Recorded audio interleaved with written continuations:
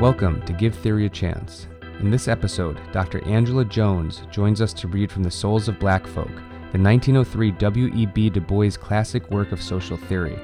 This is the first of a new type of Give Theory a Chance podcast, where contemporary social theorists introduce us to the specific passages that inspired them and then help us make sense of that text. When possible, I will include a link to a PDF so the listener can follow along. I hope this offers a useful aid for people first encountering these important ideas, and hope it offers others a perfect chance to reconnect with their favorite readings from the past.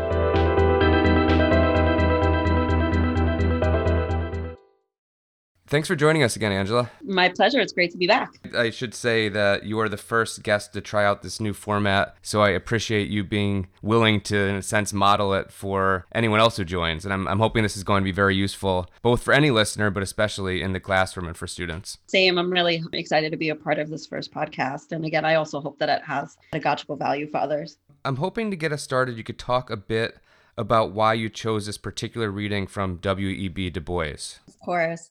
I chose this passage because the first time I read it, I was genuinely moved, right? And as the title suggests, it spoke to my soul, to my life experiences. I also chose this because my students love it.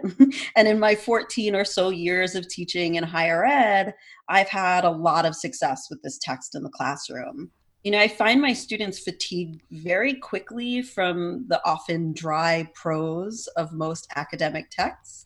And Du Bois, frankly, is not only one of my favorite sociologists, he's also one of my favorite writers. So I think this text is an opportunity to show students that sociological writing can be both poetic and theoretically valuable. Before we get into the text, I'm just curious, what are the different classes that you use this reading in? I use this text in a wide range of classes. So I will use this as a primer in my theory class, as a primer for critical race theory. I use it in my intro to sociology classes.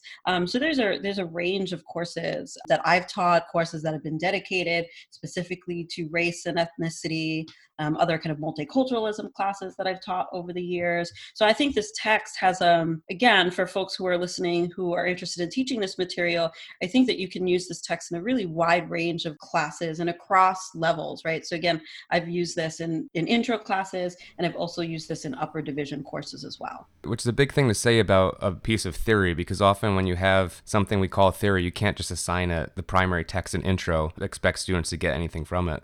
Absolutely. And I hope that this comes up at some point when we're talking, but that's what I love about this text, is that the writing style is engaging. And I especially think the use of autoethnographic vignettes and first-person accounts of dealing with white supremacy and racism is a really powerful way to introduce these concepts, in theory to students. All right, awesome. Well, let's get into the text then. I'll stop asking questions around what we're actually doing.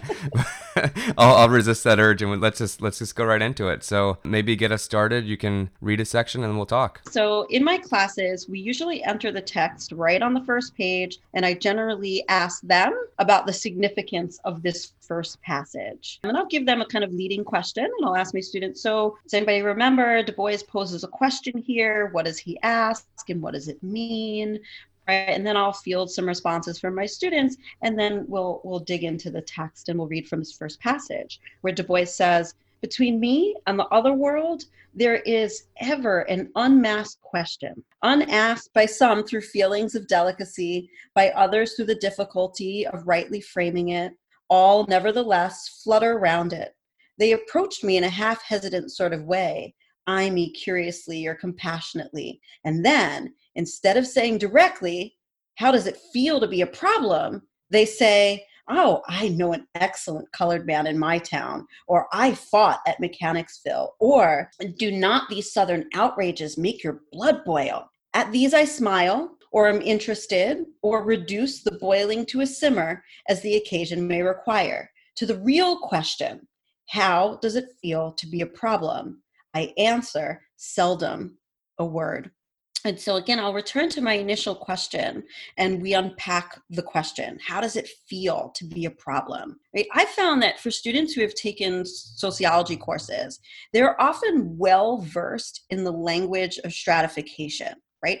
They understand that the system of white supremacy produces racism, which shapes every social institution, right? They understand that institutionalized racism affects people's access to resources, produces discrimination and unequal macro level outcomes such as wages, right? Like they get that. Well, most of them get that. What I don't think they spend enough time examining is what I call the psychological warfare of white supremacy. I want them to also think about how racism affects our experiences in the quotidian, right? What is it like to walk into any given social context, like every social context, and have people see you as a problem? How does that feel? And I guess I also want to add that now, in what I'd call the bad reading of Du Bois, one could say that in this analysis, and we'll see as we move forward, that he kind of potentially opened up the door for the advancement of a kind of what we might call a victimhood narrative. But I think what's so powerful about this text is that I think he so eloquently does the opposite. So instead, for me, he's opening up the door for analyses of modern day racism that's rooted in what many decades later, somebody like Derek Bell would call or calls racial realism, right? Like until we accept the realities of white supremacy and what that means for Black folks, we can't heal as a people or work to transform social institutions. So one of the things I'm excited about in recording this type of podcast is I get to be a student and I get to ask questions, and it's impossible for the listener to know whether I'm asking it to guide the conversation or I actually don't know. But what really interested me in the passage that you just read, the example was not people coming out, this they that he's talking about, and saying something immediately aggressive towards him, but rather he's saying things like, I know an excellent colored man in my town, or do not these southern outrages make your blood boil? And I'm wondering what we make of an emphasis on those type of interactions, which almost seem to be kind of happier and more polite. Absolutely. This is a really great question and something that comes up with my students as well. And I think what really resonates with them is that they're able to make connections between the examples that Du Bois gives us here and experiences that they've had in their own lives. And again, especially amongst the students of color in my classroom, who often, and I love the connections that they make here in this place and in other sections of the text between what we might now call microaggressions, right? That very often you interact with people who may think that, that they're motivated from a good place, right? But at the same time, very often students will use examples of when somebody says, well, but I have a Black friend or something like that, as if this kind of mitigates these kind of racist microaggressions or lessons. And I think it reveals, and something that ends up coming up, in this text and especially in this section, as I always say to my students, and some listeners may have heard this expression before, but that the idea that privilege is invisible to people who have it. And so the kind of well-meaning people who might say something like, my aunt is married to a Black man, or, or I have a Black friend, or, in this case, I know an excellent colored man, that again, that for these folks, they very often, because privilege is invisible to people who have it, they don't necessarily even see the racialized undertones of the comments that they're making, or how their comments may, even if they're well motivated, how their comments may affect people, right? And that again, for Du Bois in this situation, he can understand the racialized connotations of these comments in a way that this, again, ostensibly well-meaning white person may not. So at this point, we're left with this question he's posing to us about what does it mean to be a problem, but this is what he continues to explain throughout the text, right? Right. Okay, let's go right back in then. Absolutely. And so picking up on this point, I usually have my students turn back to the text, and I'll usually ask them, let me pick up on the second page specifically, and I ask them to recount a story Du Bois tells about an incident in school. So I usually have to provide them with a little bit of context here, right? So describing Du Bois's life growing up in Great Barrington, Massachusetts, and the relative privileges he had at the time. And the students immediately describe an event in school where a white girl refused to exchange cards with him as part of this kind of class activity. And so on page 2, we usually jump in, this is towards the top of the page, about the third full sentence down. And he says, in a wee wooden schoolhouse, something put it into the boys' and girls' heads to buy gorgeous visiting cards, 10 cents a package, in exchange. The exchange was merry till one girl, a tall newcomer, refused my card, refused it peremptorily with a glance. Then it dawned upon me with a certain suddenness that I was different from the others, or like mayhap in heart and life and longing, but shut out from their world by a vast veil. I had thereafter no desire to tear down that veil, to creep through. I held all beyond it in common contempt and lived above it in a region of blue sky and great wandering shadows. And I personally love that passage very, very much. And I asked them to reflect on why Du Bois might have shared this story. And as I alluded to earlier, I also use this as a moment to introduce and note the usefulness of well-executed autoethnography. So this vignette, for me, is a really effective way to build theory, right? To show us, not just tell us how the veil works. So the veil is a metaphor for race, like a veil, it covers, right? So racism cloaks our characters, our brilliance, our greatness, such that in far too many contexts, like the young white girl from the anecdote, people see brown skin and their minds immediately draw from, we call these cognitive maps of reality that have been shaped by institutionalized white supremacy, among other systems. And then people often act based upon these racist discourses, which again shape how they see and behave in the world.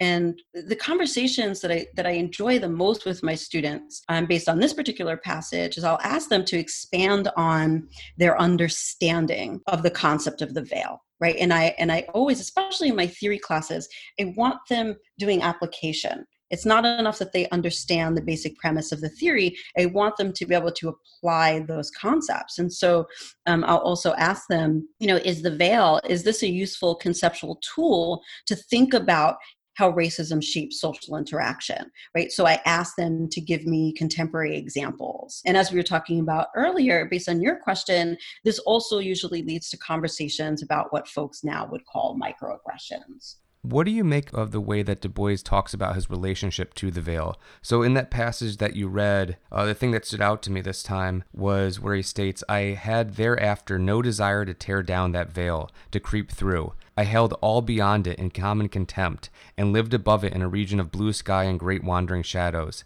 That seems really significant, him saying, I had no desire to tear it down. So what do we do with that? Right, and I think that there's other places in the text where he also expounds upon this, but I think the idea for me is that and this is why I think this text is such a great primer for critical race theory, right? Because this to me is what Derek Bell kind of meant about racial realism, right? That look, I have to understand that white supremacy is embedded in the fabric of this country. It's part and parcel of this country's history and continues to shape all of our social institutions and mediate our social interactions with other people. I must accept that reality and move beyond that, right? And recognize that, and I think, we often hold tight to these ideas that we can, especially for those who adhere to these kind of post-racial narratives, right? Like, oh, we've made so much progress, things aren't so bad. And I think for many of us, the idea is we need to be realistic about the permanence of white supremacy. And so for me, when he talks about no desire to tear down that veil, it's not that he doesn't want to reform or eradicate white supremacy, but I think this is rather about the reality of the permanence of white supremacy and saying, look, I'm not going to let that stop me from doing me, for continuing to show up for my people and fighting against these systems, right? That I'm going to be realistic about the permanence of this system, but yet I'm going to continue to fight and I'm going to continue to, again, still develop myself. In the remainder of that paragraph, which I normally don't read at length with my students because I guess there's only so much reading we can do in class, but he goes on to say, look, no matter basically what class it was, whether it was in gym class or, Du Bois was famous also for being this really great orator and won all of these kind of debate competitions. And so he kind of goes on to say that, look, I realize that no matter how good I am, that white folks are always going to see me as a problem. But I have to focus on myself and my people and not worry as much about what these folks are saying and thinking about me. That's really helpful. And just to make sure that I get it, because it seems like such a central and important idea. So what he's saying is there could be this happy view of racial progress where once you do X, Y, and Z, the veil becomes transparent and people can actually see you for who you are. But look, I, Du Bois, have done X, Y, and Z. I've excelled at all these things, and the veil is not suddenly transparent. The veil still exists, and therefore one must move beyond it rather than engage in that kind of hopeless quest. Is that right? Absolutely. I think that was perfect. All right, so if I was a student, I'd be really happy right now that I got participation credit. All Right. right, let's get back into another passage from the text that you think is particularly important or revealing. Absolutely. So we continue our close reading, and I aim to introduce the concept of double consciousness. So there's a very famous passage that I point my students towards. This is towards the bottom of page 2. And Du Bois says, after the Egyptian and Indian, the Greek and Roman, the Teuton and Mongolian, the Negro is a sort of seventh son, born with a veil and gifted with second sight in this American world, a world which yields him no true self-consciousness, but only lets him see himself through the revelation of the other world. It is a peculiar sensation, this double consciousness, the sense of always looking at oneself through the eyes of others, of measuring one's soul by the tape of a world that looks on in amused contempt and pity. One ever feels his two-ness, an American, a Negro, two souls, two thoughts, two unreconciled strivings, two warring ideals in one dark body whose dogged strength alone keeps it from being torn asunder. And so here, my students usually latch on to one particular line. And so I think it might be valuable just to highlight that again. And it's this line where he says, it is a peculiar sensation, this double consciousness, this sense of always looking at oneself through the eyes of others, of measuring one's soul by the tape of a world that looks on in amused contempt and pity. And so, as he says earlier in the passage, right, he recognizes, despite all of his hard work and efforts, that, and to quote him, he says, all their dazzling opportunities were theirs, not mine. But again, I like Du Bois's attention to affect. Right? So historically, white supremacy has intentionally and brutally stripped Black folks of their cultures, kinship systems, history, and identities. So how does it feel? And these are the type of questions, the type of critical thinking questions that I pose to my students as we unpack this.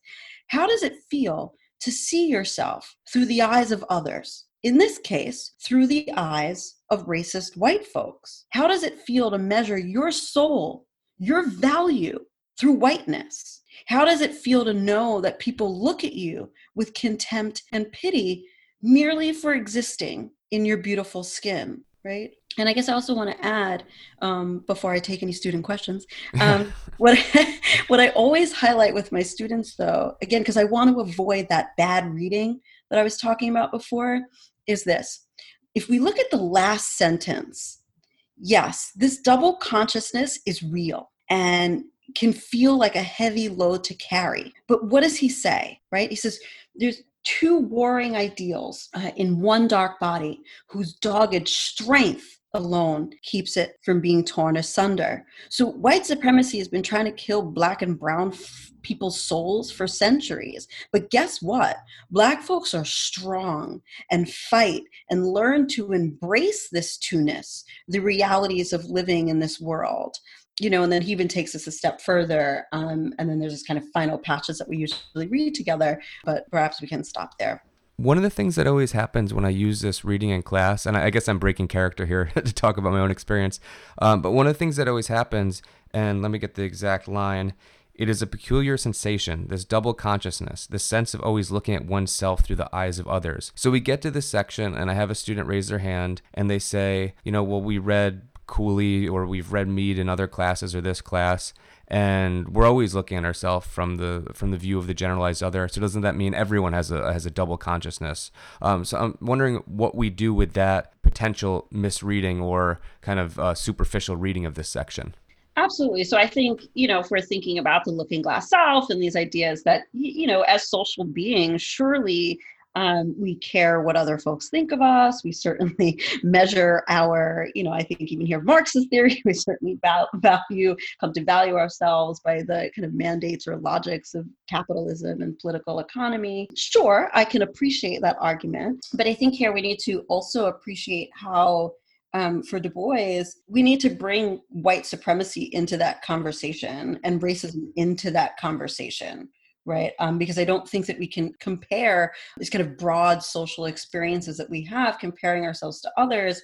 And again, the way that white supremacy kind of forces people or creates these very different realities for people, right? I think that the first comparison that your students are making, I think, suggests that we live in a race-neutral world or a gender-neutral world. And I think it's important to think about how these other systems map onto how we're seeing other people or how we're comparing ourselves to others, right? So gender, race, again, all these other facets of our identity certainly shape and map onto how we're comparing ourselves to others, or who can even do that, if that makes sense. Yeah, that makes a lot of sense. I think it also points to one of the ways that we can be sloppy in reading theory, and especially as students where we're confronted with longer text, is we pick a particular line and we focus on that and we don't look at what's surrounding it. So if you only look at the seeing yourself through the eyes of others, you can make that comparison to Looking Glass Self. But then when you read the line before and after, you can see there's something different and more powerful that he's talking about. Absolutely. All right, yeah, should we head to another passage? Yeah, sure. So in the final passage that I'll highlight is right where we left off, bottom of page 2, going to the top of page 3. And so the history of the American Negro is the history of this strife, this longing to attain self-conscious manhood, to merge his double self into a better and truer self. In this merging, he wishes neither of the older selves to be lost. He would not Africanize America, for America has too much to teach the world in Africa. He would not bleach his Negro soul in a flood of white Americanism, for he knows that Negro blood has a message for the world. He simply wishes to make it possible for a man to be both a Negro and an American without being cursed and spit upon by his fellows, without having the doors of opportunity closed roughly in his face. So what I love so much about this is the focus on negritude, right? This idea, the affirmation of the value of Black or African cultures, heritage, identities, right? So we can simultaneously have honest conversations about the effects of white supremacy, but also do so in ways that make space not only for Black pain and suffering, but for Black joy, beauty, consciousness, and empowerment. And I think that far too often in sociologists, in our attempts to highlight and make structural inequalities visible, we often leave little room for what some psychologists and sociologists have called positive marginality. So yes, Black abjectness and the brutality of white supremacy is critical. We need to be talking about that. But so is Black power and joy. And that's something that I think that's what Du Bois is trying to say here. That seems like a perfect note to end on. It really captures a few of the themes that we discussed from this reading. And most of all, thank you again for being the first person to try out this type of Give Theory a Chance podcast. And I hope the listeners enjoy it as much as I did. I really enjoyed getting to work through this text again. Absolutely. It was a pleasure. Appreciation goes to Jeffrey Gilbert for providing our theme music, undergraduate sociologists Beth Heberger, Alicia Rios, and Simone Graham for their help with the project, and most importantly, on behalf of me, Kyle Green, thank you for giving theory a chance.